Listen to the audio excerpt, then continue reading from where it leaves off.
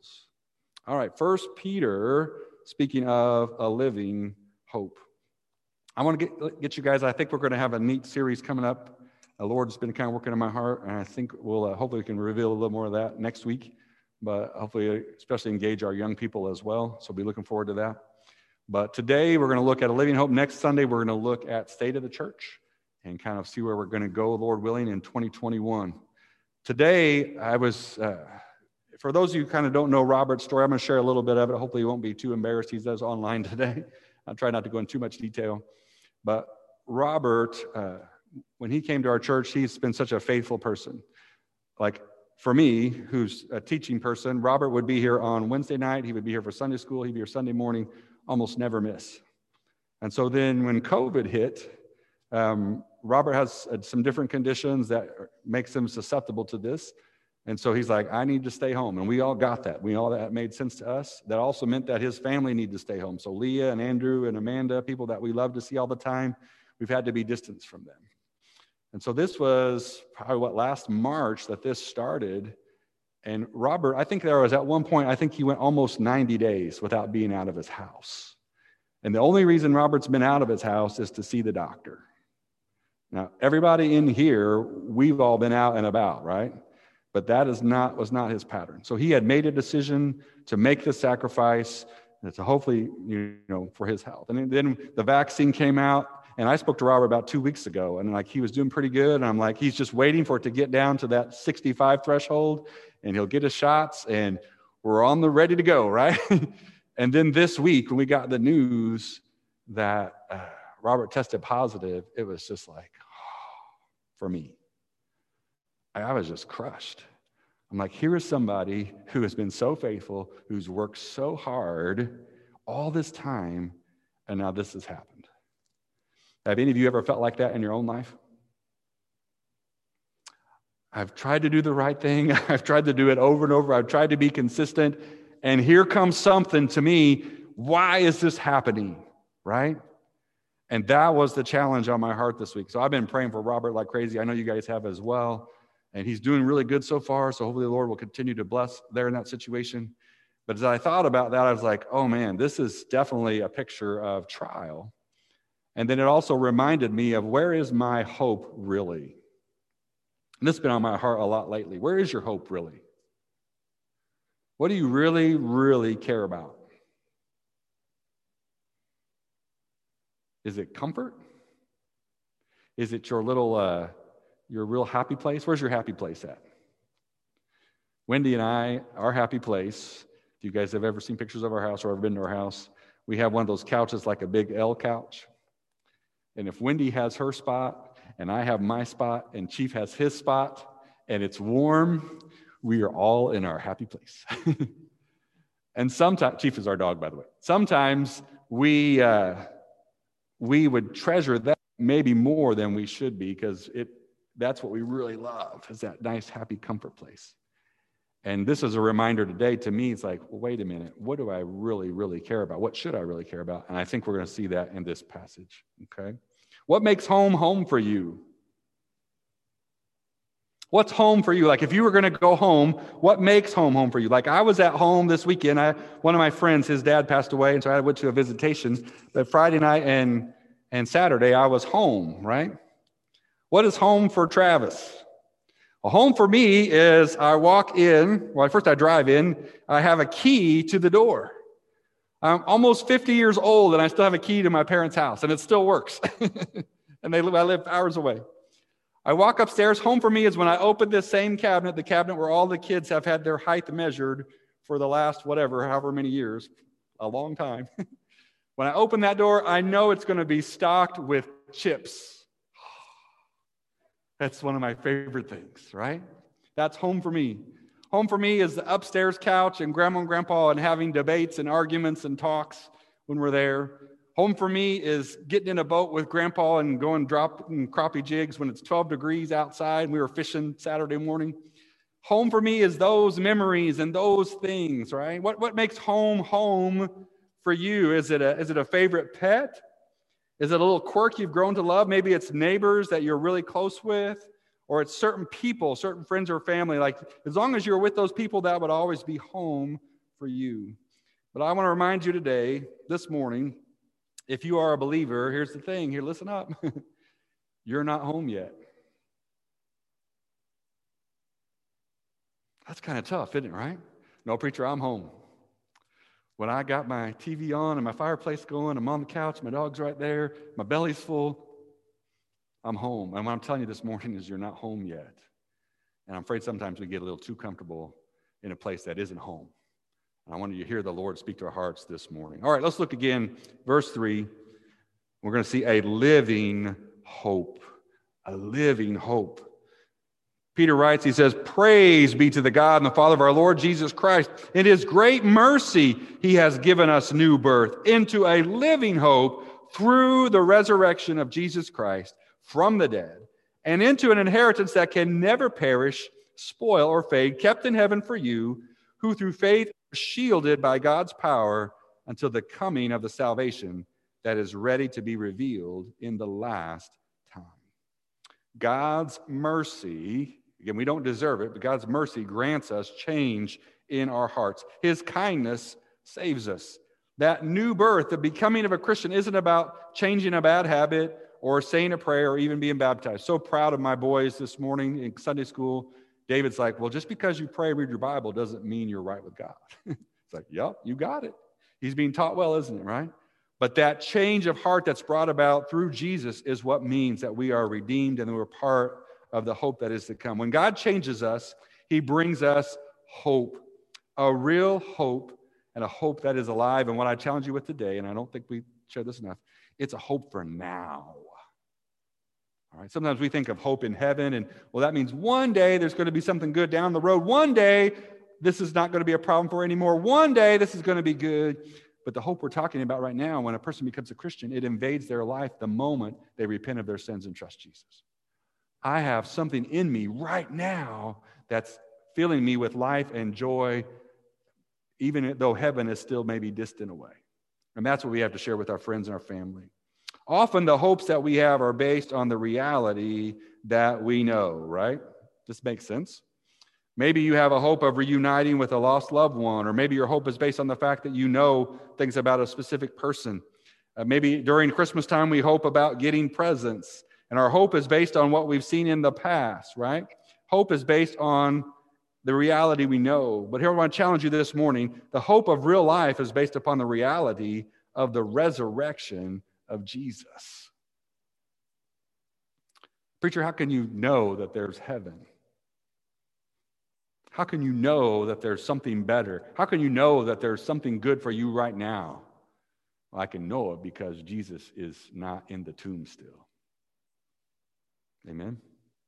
The reason we celebrate on Sundays, the reason we come to church on Sundays, it's a resurrection day. So if you guys would be mindful of this fact, we have more proof for the resurrection of Jesus than any other historical event. You want to read a guy by the name of Josh McDowell, he lays it out super well. There's more evidence for the resurrection than any other historical event. And that's even from a natural perspective, not alone from a spiritual perspective.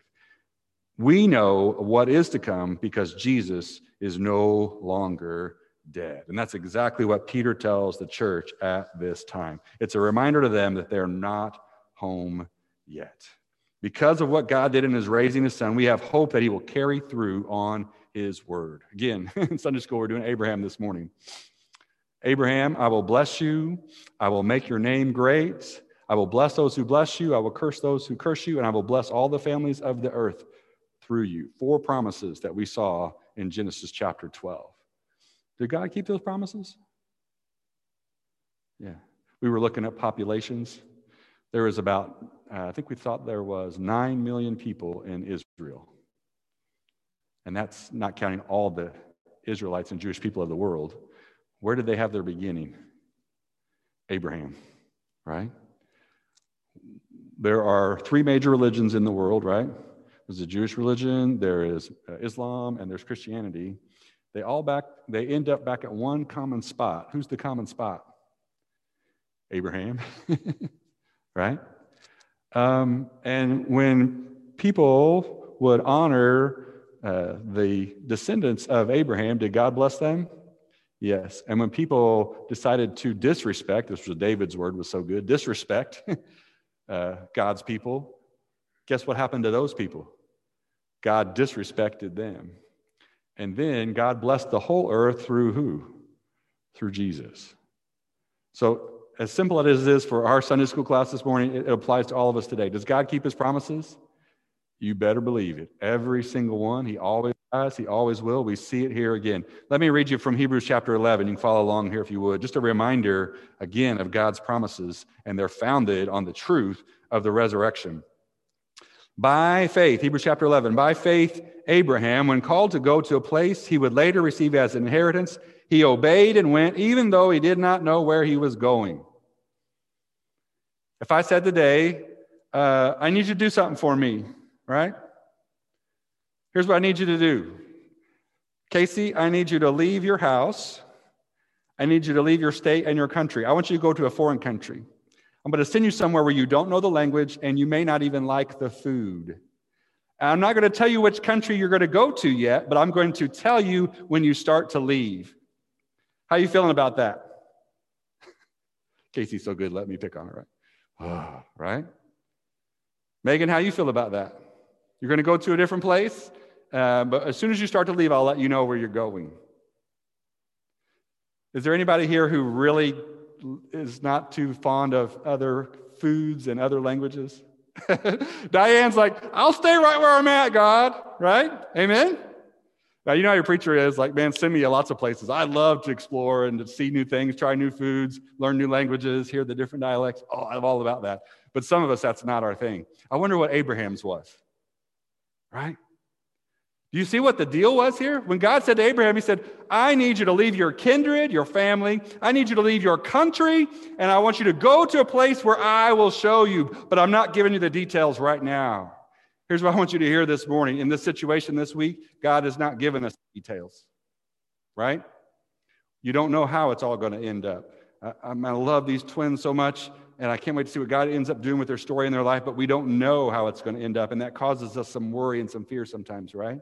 Maybe you have a job situation this week, or you have a relationship with a friend or a family member. You don't know how it's going to end, and that's causing some anxiety or some fear in you.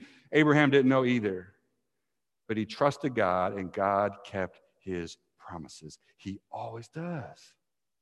He always does. So look at these verses here. Look at his promises again.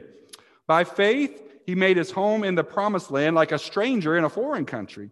He lived in tents, as did Isaac and Jacob, who were heirs with him of the same promise. Look down at verse 10. For he was looking forward to the city with foundations, whose architect and builder is God. He wasn't home yet. Look down at verse 13. All these people of faith, were still living by faith when they died.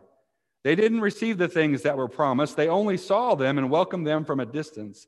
And they admitted that they were aliens and strangers on the earth. If they had been thinking of the country they had left, they would have had opportunity to return. But instead, they were longing for what? A better country, a heavenly one. Therefore, God is not ashamed to be called their God, for he has prepared a city for them. That couch and that fireplace and the puppy beside you may feel pretty good, but it doesn't hold a candle to what God has in store for those he loves. We need to turn our hearts and our minds and our thoughts to that heavenly country and let our decisions here and now be based on what we know is God has in store for those who obey him and seek his face. He always keeps his promises. Real quick, let's look at that inheritance. What a wonderful inheritance awaits the believer. Never perish, never spoil, never fade. Can you imagine something that never perishes, spoils, or fades? Well, usually we think of those as MREs, right? You guys know those are? That's like military food. You can keep those for like 30, 40 years, right? Like usually you don't want to eat that. But think about this for a second. Would it be pretty awesome if you had food that was always delicious and never went bad? How does that work? What happens to your clothes if you let them sit around for a while? Right? The old days, they would have to have mothballs and things like that. Now, it depends what they're made out of and that kind of thing, right? What do you think about things that would never perish, never spoil, and never fade? What happens to your cars? And it's probably going to happen even worse after this morning. My dad has this really nice truck. I like his truck, but all over the fenders now, it's all getting bumped and rusted and whatever, right? Because it perishes. It fades, right? The things that we have and the things that we invest in over time, what happens to them, right? This beautiful facility, what do you have to do with it? You have to maintain it, right? Oh. If anybody wants to do light bulbs, we're still looking for someone, right? When you first get it all together and you put it all up and you're like, oh, this is amazing, but it needs maintaining. What we see in heaven is the things that we sometimes work so hard that they wouldn't perish, they wouldn't spoil, they wouldn't fade, that they don't with the Lord. The inheritance that God has in store isn't money. It's not a house or a car or some fancy clothes or jewelry. It is life, real life, eternal life, and that life that never perishes, spoils, or fades. And it awaits those who have placed their faith in Christ's work, in those who have experienced the power of the resurrection in their lives. This body is going to decay, but that heavenly body, it is not. Amen? Right? This spirit gets broken and hurt and torn down and concerned and anxious, but that heavenly one is going to be full of joy and life because it's going to be what it was meant to be from the beginning. That is what in store for those who know and love the Lord. That's the promise this morning. Again, God keeps his promises. We invest most of our lives into things that perish and spoil and fade. Think of your own budget this morning. How much of your money goes into your house or your car? Why'd you bring that up, preacher? I don't want to think about that. How much of your money goes into your food? How much of money goes into stuff that will eventually perish and spoil or fade? Right? So yesterday, we're in the truck, and Dad's like, you need to close that door. I'm trying to light. He had these old hand warmers. They must have been from like 1950. I don't know. He had these old sticks. I don't think they'd been pulled out in 30 years. He's trying to light. Close the door. So I'm sitting in the truck, and I close the door, and it's like, close the door. My phone falls. At the same time the door closed, I close the door, and what happens? You guys, I've had a really good tracker. I don't think I've ever actually cracked an iPhone screen since I've had iPhones. Oh, man. That's pretty awesome, isn't it? And what did that do to me? I've invested all this stuff, all this time. I've been this good for so long. And I'm putting my hope in something that perishes, spoils, and fades. You do the same thing, don't you? Right? Maybe you don't get as upset about a phone as the preacher does, but it kind of shows our humanity, doesn't it, right? What is in store for us if we will invest in those things that really matter, that really count? What if I told you today that you could invest your time into something that doesn't perish, something that doesn't spoil, something that's eternal? You could invest your time in something that really matters. It's a life that God is promising for those who believe. The scripture says it is reserved in heaven for you. Does God know how to keep a reservation? You better believe he does, right? For the believer, it is reserved. You can count on the fact that God keeps his reservations. It is kept by faith. I'll challenge you this morning, that's the us part of the equation, right? We have the responsibility of trusting in the Lord. But it is also kept, Peter says, by God's power, and that's the him part of the equation. As we remain in Christ, he shields us and protects us and shapes us into what we need to be until he comes at his time. All of these things will be revealed. Now, there's the last part we want to talk about this morning. That to me is the hard part, and that's the trials. Because we like to think that everybody who loves and believes is going to have an easy life. But even Peter makes this really clear to the church. Look down, if you would, there in verse 6, I believe. In this you greatly rejoice. We do, don't we? Right? Even this morning we're saying amen as we think about things that don't perish, spoil, or fade, as we think about a living hope that is real because that Jesus is raised from the dead. We rejoice in those things greatly. Right now we rejoice. But then he reminds us, though now for a little while you may have had to suffer. And you may have had to suffer grief and all kinds of trials. This is not new to the church. Verse 7. These have come so that your faith of greater worth than gold, which perishes even though refined by fire, may be proved genuine and may result in praise, glory, and honor when Jesus Christ is revealed. Though you have not seen him, you love him. And even though you do not see him now, you believe in him and are filled with inexpressible and glorious joy, for you're receiving the goal of your faith, the salvation of your souls. Peter tells us here and reminds us here that grief comes. Can you guys share that with each other this morning? You know that, right? I'm still trying to figure this out with my young people, how to help them with that. That's a hard concept. When you're a Christian, you like to think everything's going to be good. But grief comes, doesn't it? And it's hard. Even with my mom and dad, we were talking about this. Like, I remember some people at my church family back in Illinois that I remember Rita. And Rita lost her husband, Tom Johnson. He had cancer. They told him he'd have 6 months to live, and he lived for a little over 7 years. So he beat it really well. But whenever Tom passed away, I felt so bad for Rita. But about 3 or 4 days later, I was still praying for her. But, I was still laughing and playing and doing my normal things. And Rita was like her whole world had shut down, right? And then it was a couple years later that my nephew, Miles, he died. And when Miles died, my whole world shut down. And about 3 or 4 days later, everybody else they were watching football, and they were cheering on the Illini, and they were having parties. And I'm like, don't you know how bad this is? How can you do this? Don't you know the grief I know? And then it kind of washed all over me, and I went back to Rita, and I went back to Wanda, another lady at our church who had lost. And I said, I don't know exactly what you went through, but now I know a whole lot more of what you were going through when everything hit. And I just want to say, I'm so sorry, and I love you. And grief comes, doesn't it, right?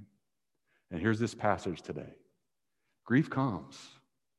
But what is it meant to do? Is everybody following the scripture with me this morning, right? Gold, anybody like a little gold? Again, I pulled up the numbers. The boys love to Google things. We Googled the price of gold last week, I think, and it was like for an ounce, I think it was like $1,800. They're like, whoa, just an ounce is $1,800, right? Let's get into that, right? Gold perishes. That's what Peter says. But your faith does not. And what we do to make gold pure, what do we do to it? We put it in the fire, right? What does God do to make your faith pure? He takes you through grief. I don't like that, do you? I don't like the fire. Lord, don't you have a different way? Even Jesus said that, right? Lord, isn't there a different way than me going? But what did he finally end up saying? Not my will, but thine be done. And God used that to make his name great and to change the world. Today, Peter's reminding us that sometimes you're going to go through grief, and we need to submit ourselves to the Lord's working in our lives. Like the refining of gold and the removal of dross, suffering is refining the believer so that their life will ultimately be about his glory. If you know the preacher, you know what he says, right? Hallowed be thy name. That's how I end my prayers. That's what I think our life should be about. If we will be about glorifying God, he is about filling us with his joy. And if you'll look in this passage, it's kind of what it says again, right? Did you catch that? Anybody remember the old hymn, with joy unspeakable and full of glory? Joy unspeakable and full of glory, full of glory, full of glory. You sing that all over and over. You know where that comes from, right? I hear 1 Peter chapter 1. If we will humble ourselves to the Lord's work in our life, sometimes it's happy and fun, and sometimes it's super fulfilling, and sometimes it's grief and it's hard work. But if we will humble ourselves to the Lord's work in our life for the hallowing of his name, he will fill us with joy unspeakable and full of glory. That's a promise here in this passage, all right? This is so that God's name will be hallowed. It takes faith to love someone whom you have not seen, yet this is what it is for the believer, because we know the love of Jesus is real. We know the joy he brings is real. If you've been changed, you know what it's like, and you wouldn't trade it for the world. Amen? I'm serious today. I'm as serious as I can be. Go ahead and take my van, take my house. I hate to even say this, but take my dog. I love my dog. But you can take all my stuff. You can take my cracked iPhone. You can take everything that I have. As long as I can keep hold of my faith in Christ, that's enough. It's enough. That's what I need. That's what I need most of all. That's where home is for me. If you are trusting in Christ today, you are filled with an inexpressible joy, a glorious joy, because God is saving you, and he's bringing you towards resurrection. Again, you're not home yet, but almost, because the Lord is walking with you. I think I know most of you in the room, but again, just a reminder, if you don't know Christ today, it's really easy to get to know him. It starts with a simple step of faith of repentance, saying, God, I'm sorry for the mess I am. Will you come in my heart? I give you my life. Will you transform me, Jesus? I accept what you did for me on the cross. And if you do that with humility, with God's Spirit entering your heart, he transforms you and he begins this great work. That's it. Gospel. So this morning, I want to end up with these thoughts today. Where's home for you? Are you more concerned about making your home here, or are you more concerned about making your home in heaven? That's a conviction for me this morning. Second thing today, how are you handling the trials that are coming your way? When the trials come, are you just frustrated and angry and you just blame everything on everybody else? Are you trying to humble yourself to the Lord and see what an opportunity it is when trials come for you to grow in him? Are you allowing God to refine you through the fire? Again, we're not home yet. This final illustration, it should be familiar to some of you, but it's just such a good story. I wanted to share it again. In January of 2000, leaders of the Charlotte, North Carolina, they invited their favorite son, his name's Billy Graham, to a luncheon. Billy, initially hesitant to accept the invitation because he struggles with Parkinson's disease, but the Charlotte leader said, we don't expect a major address, just come, let on you. Agreed. After wonderful things were said about him, Graham stepped up to the podium. He looked at the crowd and he said, I'm reminded today of Albert Einstein, the great physicist who this month was honored by Time magazine as the man of the century. He said, Billy Graham said, Einstein was once traveling from Princeton on a train when the conductor came down the aisle, punching tickets of each of the passengers. When he came to Einstein, Einstein reached in his vest pocket, but he couldn't find his ticket. So he reached in the other pocket, and it wasn't there either. So he looked in the briefcase, but he couldn't find it there. And he looked in the seat by him, and he couldn't find it. And the conductor, Dr. Einstein, I know who you are. We all know who you are. I'm sure you bought a ticket. Don't worry about it. So Einstein nodded appreciatively. Well, the conductor came down the aisle punching tickets, and as he was ready to move the next car, he turned around and he saw the great physicist down on his hands and knees looking under his seat for his ticket. So the conductor rushed back and he said, Dr. Einstein, don't worry. I know who you are. No problem. You don't need a ticket. I'm sure you bought one. Well, Einstein looked at him and said, young man, I too know who I am. What I don't know is where I'm going. Billy Graham continued. See the suit I'm wearing today? It's a brand new suit. My wife, my children, my grandchildren are telling me I've gotten a little slovenly in my old age. Used to be more fastidious. So I went out and bought a new suit for the luncheon on one more occasion. You know what that occasion is? This is the suit which I'll be buried. But when you hear I'm dead, I don't want you to immediately remember the suit I'm wearing. What I want you to remember this. I not only know who I am, I also know where I'm going. Amen? You guys, today, a reminder that this is not our home. And it's okay to cherish and love things as we recognize them as gifts from God, but don't worship them. We're not there yet. Today, trials will come, and they are coming. But if we'll humble ourselves and see them as gold being refined in the fire, God is working in us to make his name great and to fill us with joy unspeakable and full of glory. Amen? Let's stand this morning. Let's go ahead and take a little time to pray today, and let's ask God to ferment this word that he's put into our hearts, all right? Dear Heavenly Father, we just come to you with your words today, speaking to us and challenging us. And Lord, so many today have already shared in prayer time some grieving, some trials, some suffering that's coming their way. And so, Lord, we ask that you would speak to their hearts this morning, to my heart this morning. Again, remind us of what home is, and let our spirit and our hope really be in you and not in things and stuff. And Lord, help us to give those concerns and worries and fears, help us to give them to you. Even this morning, Lord, let us give them to you. Lord, that you would make your name great in those trials. And Lord, that you would use them to develop in us what we need to be, that we would be filled with an inexpressible joy. Lord, for our brothers and sisters today that are just facing difficulty, we ask for your strength for them. And Lord, for people that don't know you and people that when they face grief and trials, Lord, that their pain is so great because they don't know you. Lord, would you help us to share a simple gospel message with them, that if they would repent, that they would humble themselves and surrender their lives, that you would come in and you would be joy for them. Please, dear God, help us this week to share that with people that we know and that we love. Lord, we ask you to go with us out of this place, that you would carry us out, that you would go before us, that we would feed on your strength, or we wouldn't just try to be good on our own, but Lord, that we would be being shaped and molded and chiseled by you even this week. Again, Lord, that all these things would result to the hallowing of your name.